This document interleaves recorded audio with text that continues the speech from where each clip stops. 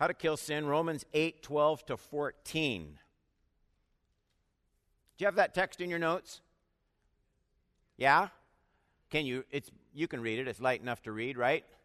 Let's read it out loud together, okay? So then, brothers, we are debtors, not to the flesh, to live according to the flesh. For if you live according to the flesh, you will die. But if by the Spirit you put to death the deeds of the body, you will live. For all who are led by the Spirit of God are sons and daughters of God. Powerful verses. When you read and see, if by the Spirit you put to death the deeds of the body, you will live. See that last half of verse 13. And you wonder what does that mean? This is what we're studying tonight. What does it mean by the Spirit to put to death the deeds of the body? And then in 14, when he says, for all who are led by the Spirit of God. So in my notes, I underlined, by the Spirit you put to death. And then 14, people who are led by the Spirit of God. So somehow, putting to death the deeds of the body by the Spirit has something to do with being led by the Spirit. Those are the two phrases where he talks about the Holy Spirit, and I think they're related to each other. So when he says, if by the Spirit you put to death the deeds of the body, it has something to do with my life being led by the Spirit of God. But that's all Paul says. I want to look at tonight and really analyze, what is that process? How do you kill sin? That's what he means, put to death the deeds of the body. And how is it related to the Holy Spirit? They're powerful verses.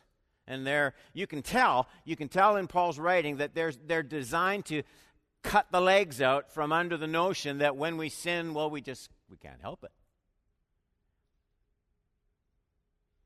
Sin always feels unavoidable when you commit it.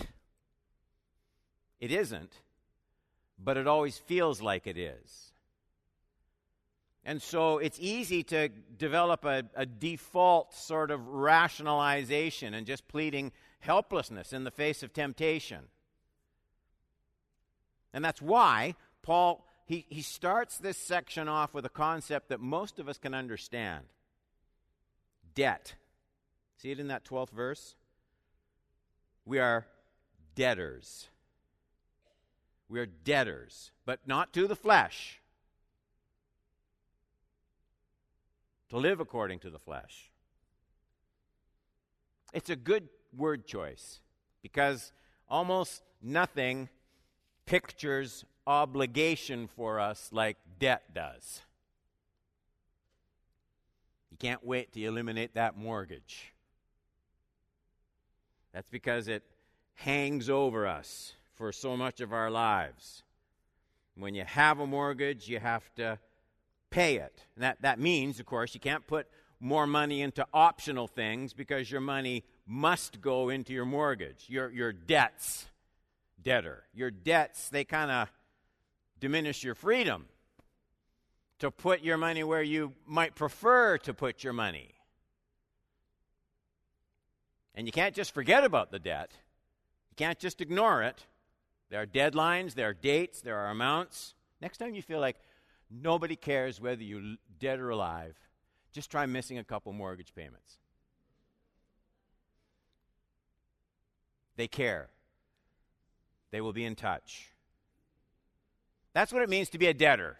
So Paul, he picks up that concept because we can all clue into it. But there's something worse. Now, I talked about having a mortgage. Picture a different situation. Just pretend for a minute. Even worse than having a big mortgage and a debt would be thinking you were in debt when in fact you weren't. I mean, imagine a person struggling, staying up late, getting up early to put money away each month for a mortgage payment that no longer existed, only you didn't know that. Imagine carrying around that burden. You're skipping vacations. You're skipping holidays. You don't buy the second car. You're diminishing leisure. You're not paying for your kids' education. All because you thought you owed the bank this huge amount of money each month when you didn't. Now, that's the situation Paul is describing in our text today.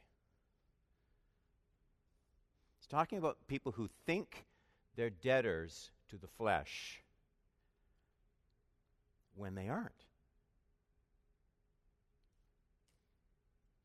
Those words, so then, in verse 12, they draw our minds backwards. We back up to what he was just talking about in verses, 9, 10, and 11, right before verse 12.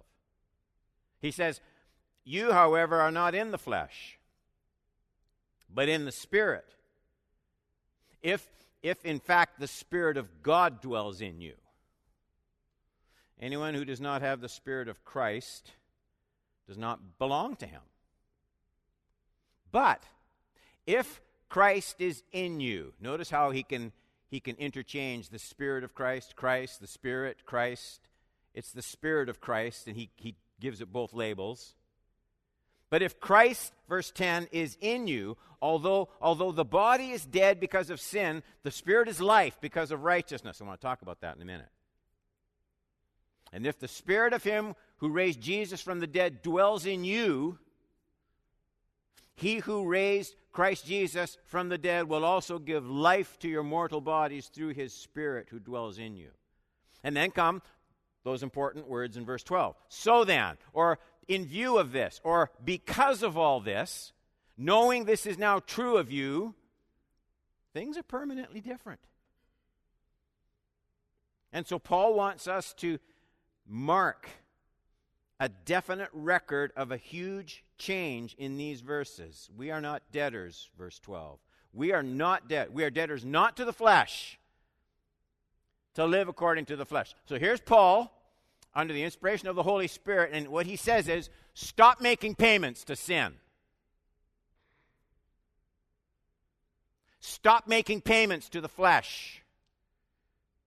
Stop living as though you were obligated to the desires that used to dominate your life.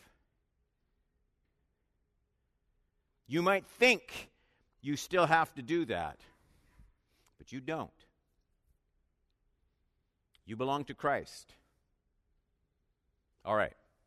So that's what he says. But what I want to study tonight is, how does this work? How is this change that has taken place, how do I cooperate in this process? How do you cooperate in this process? So that we're not debtors to the flesh. We're not making payments to the flesh, but walking in the Spirit and finding freedom and deliverance in life. How does that happen? Because it doesn't seem to happen for everybody. How does that work? There's nothing more important, I don't think, than these questions. And so what Paul does in our text tonight, it's not a long text, but it's involved. He kind of takes our hand and he walks us through the details. He doesn't want me just assuming that I know these things. He doesn't want us just sort of saying amen and nodding in agreement.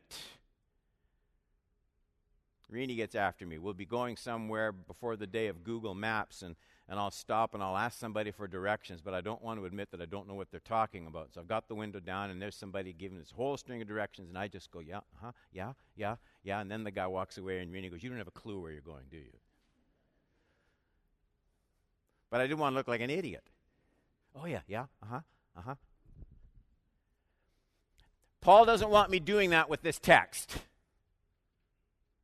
I mean, we know the phrases, we know the lingo, we know the terminology. That's not what Paul's after. He wants us to understand, how do we kill sin in the power of the Spirit? How does that happen? Okay, point number 1. Free, justifying grace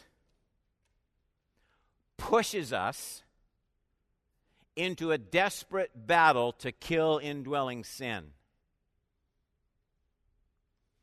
12 and 13. We are debtors, not to the flesh, to live according to the flesh. If you live according to the flesh, you will die. Now here's the how-to part. But if by the Spirit you put to death the deeds of the body, you will live. Here's what I take that to mean. What do you get when you come to Jesus for saving grace?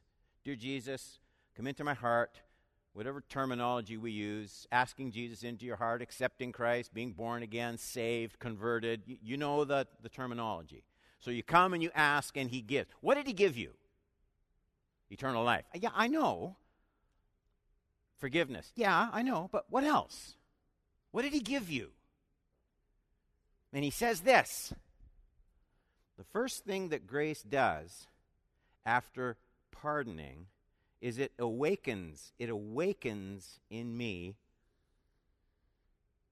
what's at stake in my Christian walk. Because I never used to think of that. Nothing could be clearer than the warning Paul sounds in this text. First part of verse 12. For if you live, Don, if you live according to the flesh, you'll die. But I never considered it that deeply until the Holy Spirit came and opened my eyes. I was careless about sin. So were you. The Holy Spirit comes, he pardons you, and then the first thing he does is he awakens you to realities that you never considered with due weight before. Now we need to be careful here. I don't earn God's grace by putting to death the deeds of the body. That's not what Paul's saying.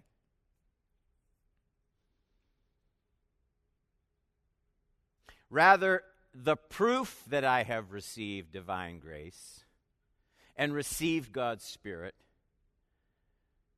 is that I long to put to death sinful deeds. I don't qualify by putting to death sinful deeds, but I long to do that. Let me try and clear up a big misunderstanding. Christ's righteousness, the imputed righteousness of Christ, clothed in his righteousness. I believe in that. But Christ's righteousness, when I was saved, Christ's righteousness was not applied to my life as a replacement of my holiness, but rather as the empowerment for my holiness. Does everybody see that difference?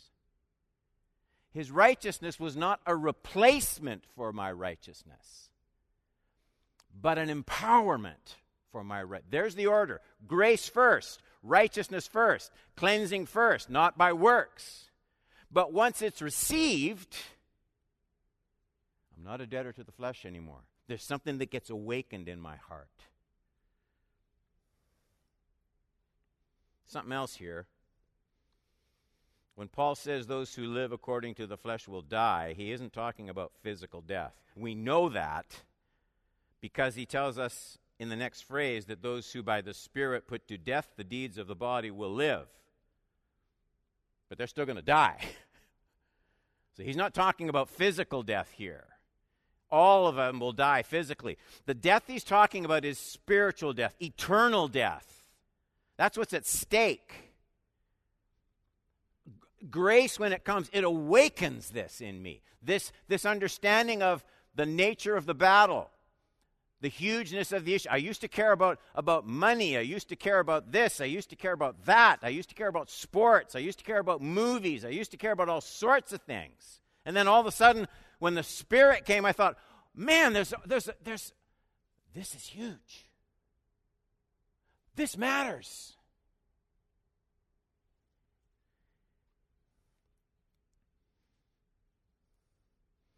Paul is saying, if we know this, the Spirit comes and dwells in us, and we see the seriousness of sin, we see the spiritual death that it brings, then we'll start to allow the Holy Spirit to make us violent against sins of the flesh. This is not legalism. Away with this notion. It's rampant in the church.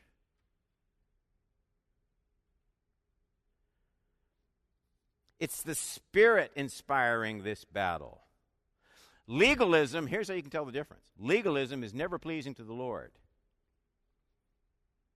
Crucifying sin is always pleasing to the Lord. Do you see the difference? Legalism is earning my salvation by my works. Dealing with the sins of the flesh is the result of the Spirit's presence in my life already through divine grace. It's a Spirit-inspired battle against sin. John Piper puts it this way: stop making peace with ears and eyes and tongues and hands and feet that will only betray you like Judas. That's it exactly. Listen to these words from Ed Welch's new book, A Banquet in the Grave. Listen to this. There is a mean streak to authentic spirituality. Self-control is not for the timid. When we want to grow in it, not only do we nurture an exuberance for Jesus Christ, that's true, we also demand of ourselves a hatred of sin.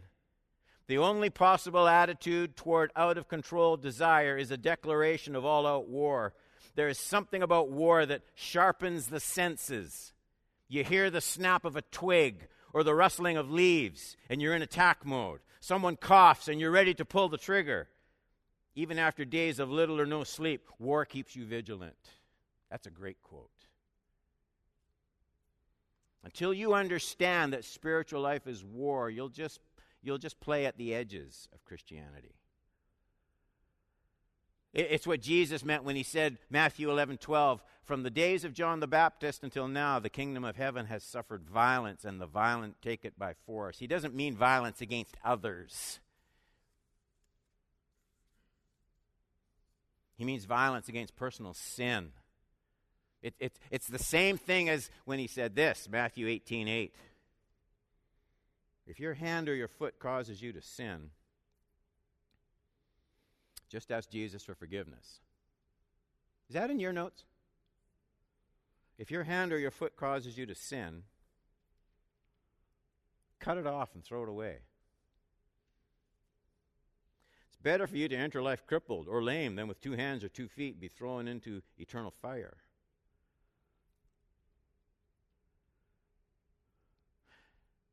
Jesus doesn't need us to explain to him the nature of grace. He's the one who died on the cross for my sins. He understands grace. He's the giver of it. But what grace does is it makes you willing to do anything to be done with sin. By the way, this is not in your notes, but just one other thing. There are all sorts of Christians who wrestle with sin that they don't have to wrestle with because they constantly try and deal with sin with little decisions. Little decisions are useless in killing sin. There's nothing little about cutting off your hand or your foot. I think what Jesus is saying is if you're serious about following me and you're finding an area of life where you get tripped up, do pray about it. Do seek the Lord. Do read the Word. Do get help.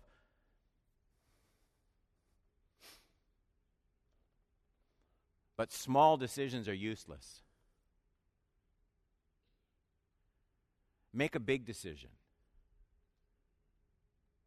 You know, if you find out your dog, something wrong with your dog, and he has to go to the vet and they have to cut off his tail, don't do it an inch at a time. Right? You cut it off. It's the same thing in the Christian walk. Relates to all, I'm not preaching this. I'm not saying I can show you this from the Bible. It's just personal, okay? Just me personally, so that's all I'm talking about here. I'm not proclaiming this as an edict of some kind. I go through the Bible and I see over and over again these cautions against drunkenness. Over and over again. In the parables, in the teaching of Paul, in the teaching of Jesus, in the teaching of Peter, you see it over in the Bible. I'm not saying this is for everybody, but I can remember in my own life coming to the point, after my upbringing, there were rules in the house, but when I got to make my own decisions, I just thought, you know what, the safest way for me, I don't drink. And here's one thing I know for sure. I will never get drunk. Right? So to me, it was just one of those illustrations. I'm going to just make the big decision. It's easy, and it saves me a bunch of money. I'm going to make the big decision now, and I'll never have to think about this the rest of my life. Now, I'm not prescribing that for everybody. I'm just saying you'll have your area too. Find out what the big decision is, make it once, make it ruthlessly, and be done with it. I feel so sorry for people who get up every Sunday morning thinking, oh man, I'm tired. Am I going to go to church? It's a really busy week. It's really cold out. And they wrestle with this week after week. Instead of saying, you know what, it's the Lord's Day. Between now and my grave, we go to church on Sunday. And you're done. And your kids go to youth. Even if they whine about going to youth. You make the decision, we're done. Cut off the hand, cut off the foot. Make the decision, make it a big one, and be done with it. That's how the Holy Spirit leads and directs people. 2.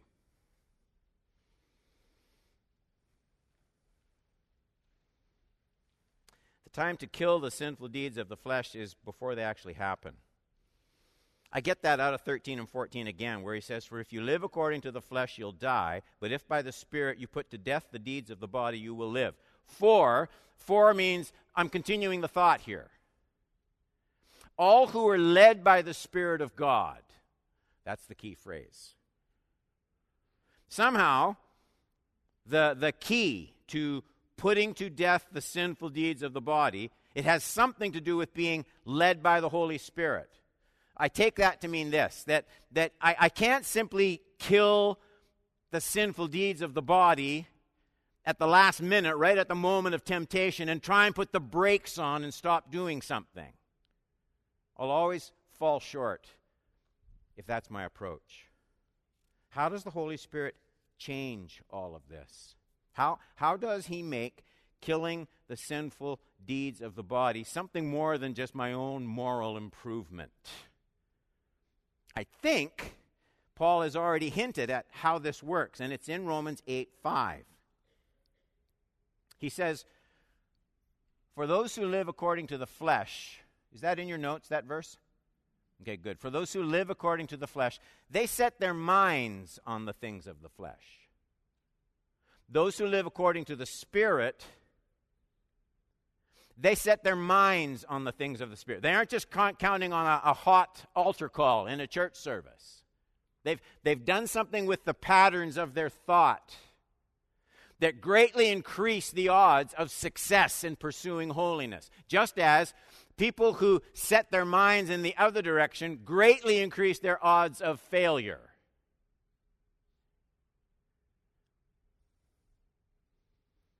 Sinful deeds have to be killed at their root. You can't change sinful deeds at the point of action. That's way too late. They gain momentum. The sinful deeds of the flesh, they have to be killed earlier on, before the moment of actual temptation. Paul says, this is key, there are people who have learned to set their minds on the things of the Spirit. They do it all the time. They do it when they don't even sense a spiritual battle or any kind of temptation. They do it when they don't even sense they're being all that blessed by it. But they're pouring their minds in a certain direction all the time, and they're probably totally unaware that in doing so, they're greatly increasing their odds of killing sin down the road.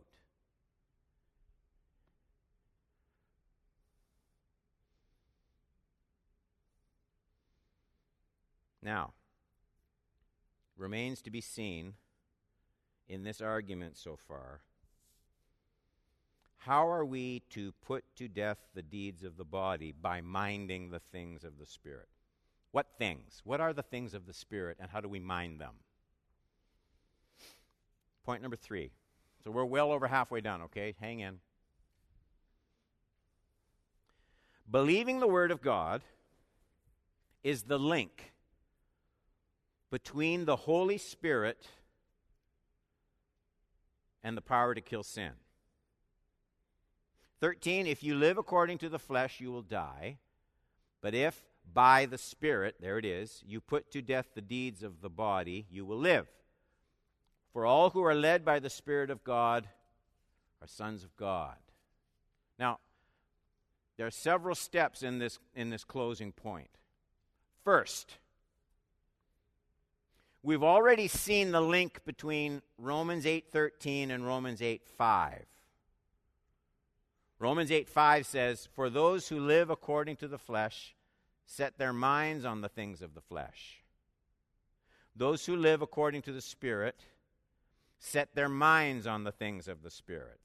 So I said, remember, that it's too late to start fighting the deeds of the flesh at the last minute, at the point of temptation. There's a diet. There's an ongoing practice of minding the things of the Spirit. That's where we are.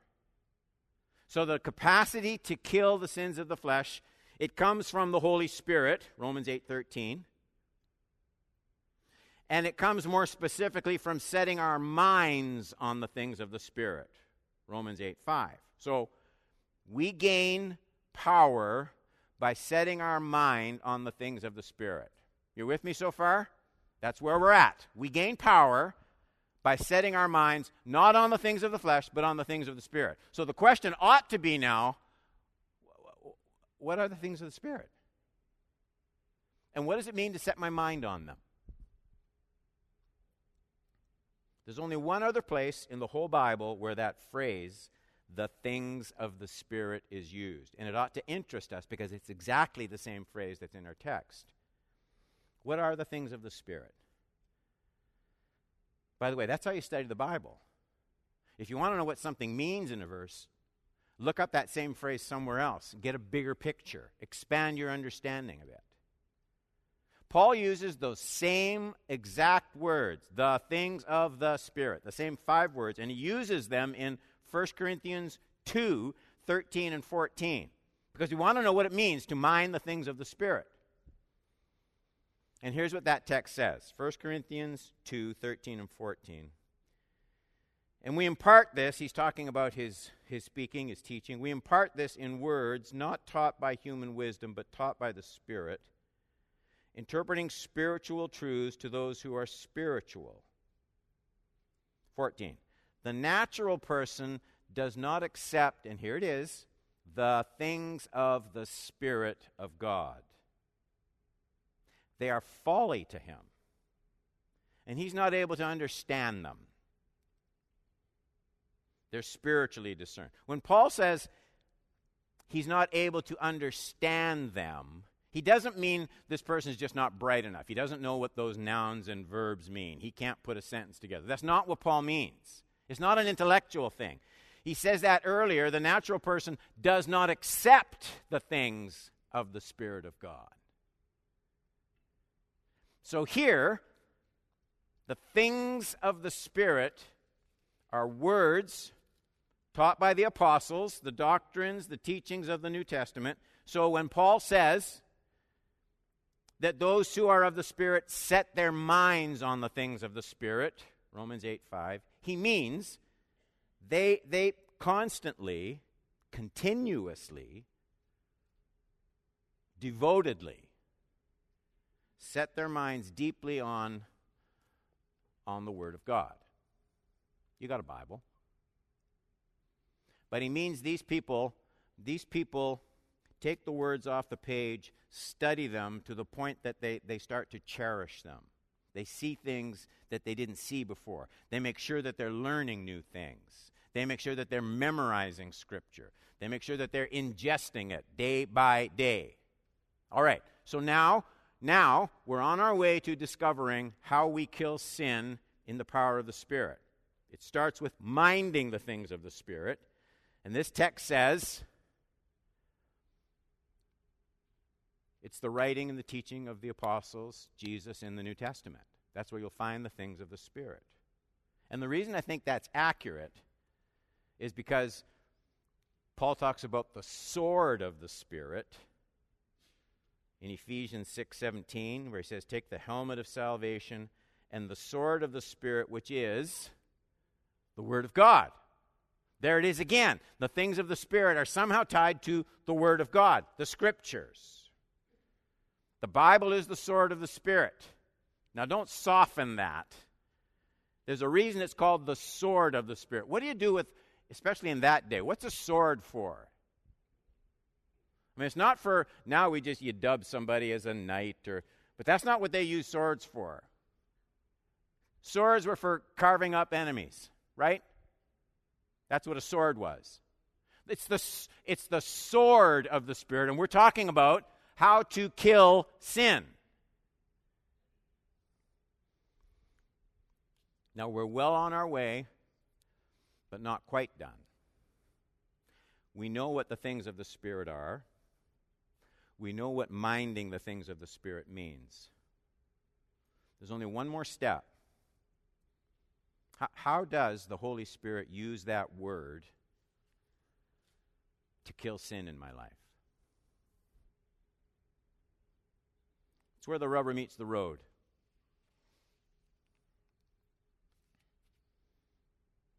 How can this truth be like a flame with actual power that burns up sin instead of just another Bible study, another sermon in a church?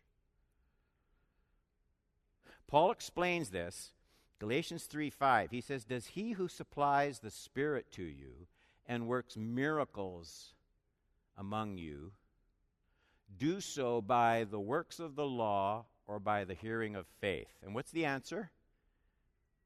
The hearing of faith. Obviously, it's a rhetorical question. So now he's talking about the hearing of faith, hearing the word with faith. The hearing of faith, that's the key. Not just hearing, not just listening, but the hearing of faith. And what that means is, it means that the power of the Spirit, the sin-killing power of the Spirit, it isn't going to be conveyed just automatically because there's print on these pages, or because I hear a sermon or a study. It's not going to work automatically.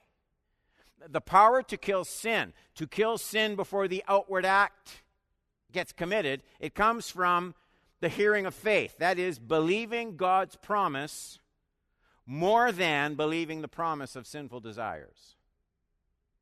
Believing God's promise more than believing the pull of your own sinful desires. Which do you rely on more? That's the key to the Holy Spirit using the Word to kill sin in your life. That's just a concept. Now let me show you examples, and then we're done. I want to show you that principle because it's repeated over and over again in the Bible. We trust God's sovereignty to look after our personal rights more than we trust our own inclination for revenge. See, now we're believing God's promise more than our desires. You'll see it in Romans 12:19 to 21. Look, beloved, never avenge yourself, but leave it to the wrath of God. Why would I leave it to the wrath of God? I'm angry. I've been mistreated. I have a right to strike back. Justice would give me the right to strike back because I've honestly been wronged. Why would I leave it to the wrath of God? Well, because it's written. It's written, quote, "Vengeance is mine, I will repay, says the Lord." So to the contrary, if your enemy is hungry, feed him. If he's thirsty, give him something to drink. Then he says, "Do not be overcome by evil, but overcome evil with good." Do you see what the hearing of faith is? Ron does something really mean to me. I would love to strike back and get even. Everything in me desires to do that. Sin is crouching at the door. Am I going to listen to those desires, or am I going to stop and say, here's what God promises? Okay? God promises I'm free from vengeance. I don't have to do it. Why? He will look after it. Either that sin of my brother is dealt with on the cross, or he will be judged for it when Jesus comes again. Either way, I trust God's word more than I trust my instincts. Everybody see what I'm talking about there? Let me give you another example. This works, church. I trust God's promise to meet my material needs more than I trust my own greed with my security. 2 Corinthians 9, 6, and then verses 10 and 11. Paul writes to this church at Corinth, "The point is this, whoever sows sparingly will also reap sparingly." I'm sorry. You get in the habit of just throwing in $20 once in a while in the offering plate, you're going to reap not just money, but your life. You're going to be meager reapers your whole life. That's what Paul says. Whoever sows bountifully will also reap bountifully. That's a promise. He who supplies seed to the sower and bread for food will supply and multiply your seed for sowing and increase the harvest of your righteousness. You will be enriched in every way for all your generosity. And so, you know what happens. You go over the books, and oh man, I can't afford to tithe this month. A tenth, that's a lot of money. We're behind on the Visa bill. The brakes went on the car. If I am faithful to the Lord, I'm not going to have enough money. Do you know how many people sit in church week after week after week, and that plays through their mind, and they've never learned? That's their desire to secure their own life, or you can take the promise of God, right? You can take the promise of God. So how do you kill sin? Well, it's trusting the promise of God more than you trust your own desires, your own inclinations, your own reflexes. That's what Paul means. Minding the things of the Spirit. Killing sin by allowing the Holy Spirit to set your mind on the things of God so you trust the promises. It's the hearing of faith. Not hearing with faith. You trust the promise of God more than you trust your own instincts. And that is how you kill sin. And that is how you go in righteousness.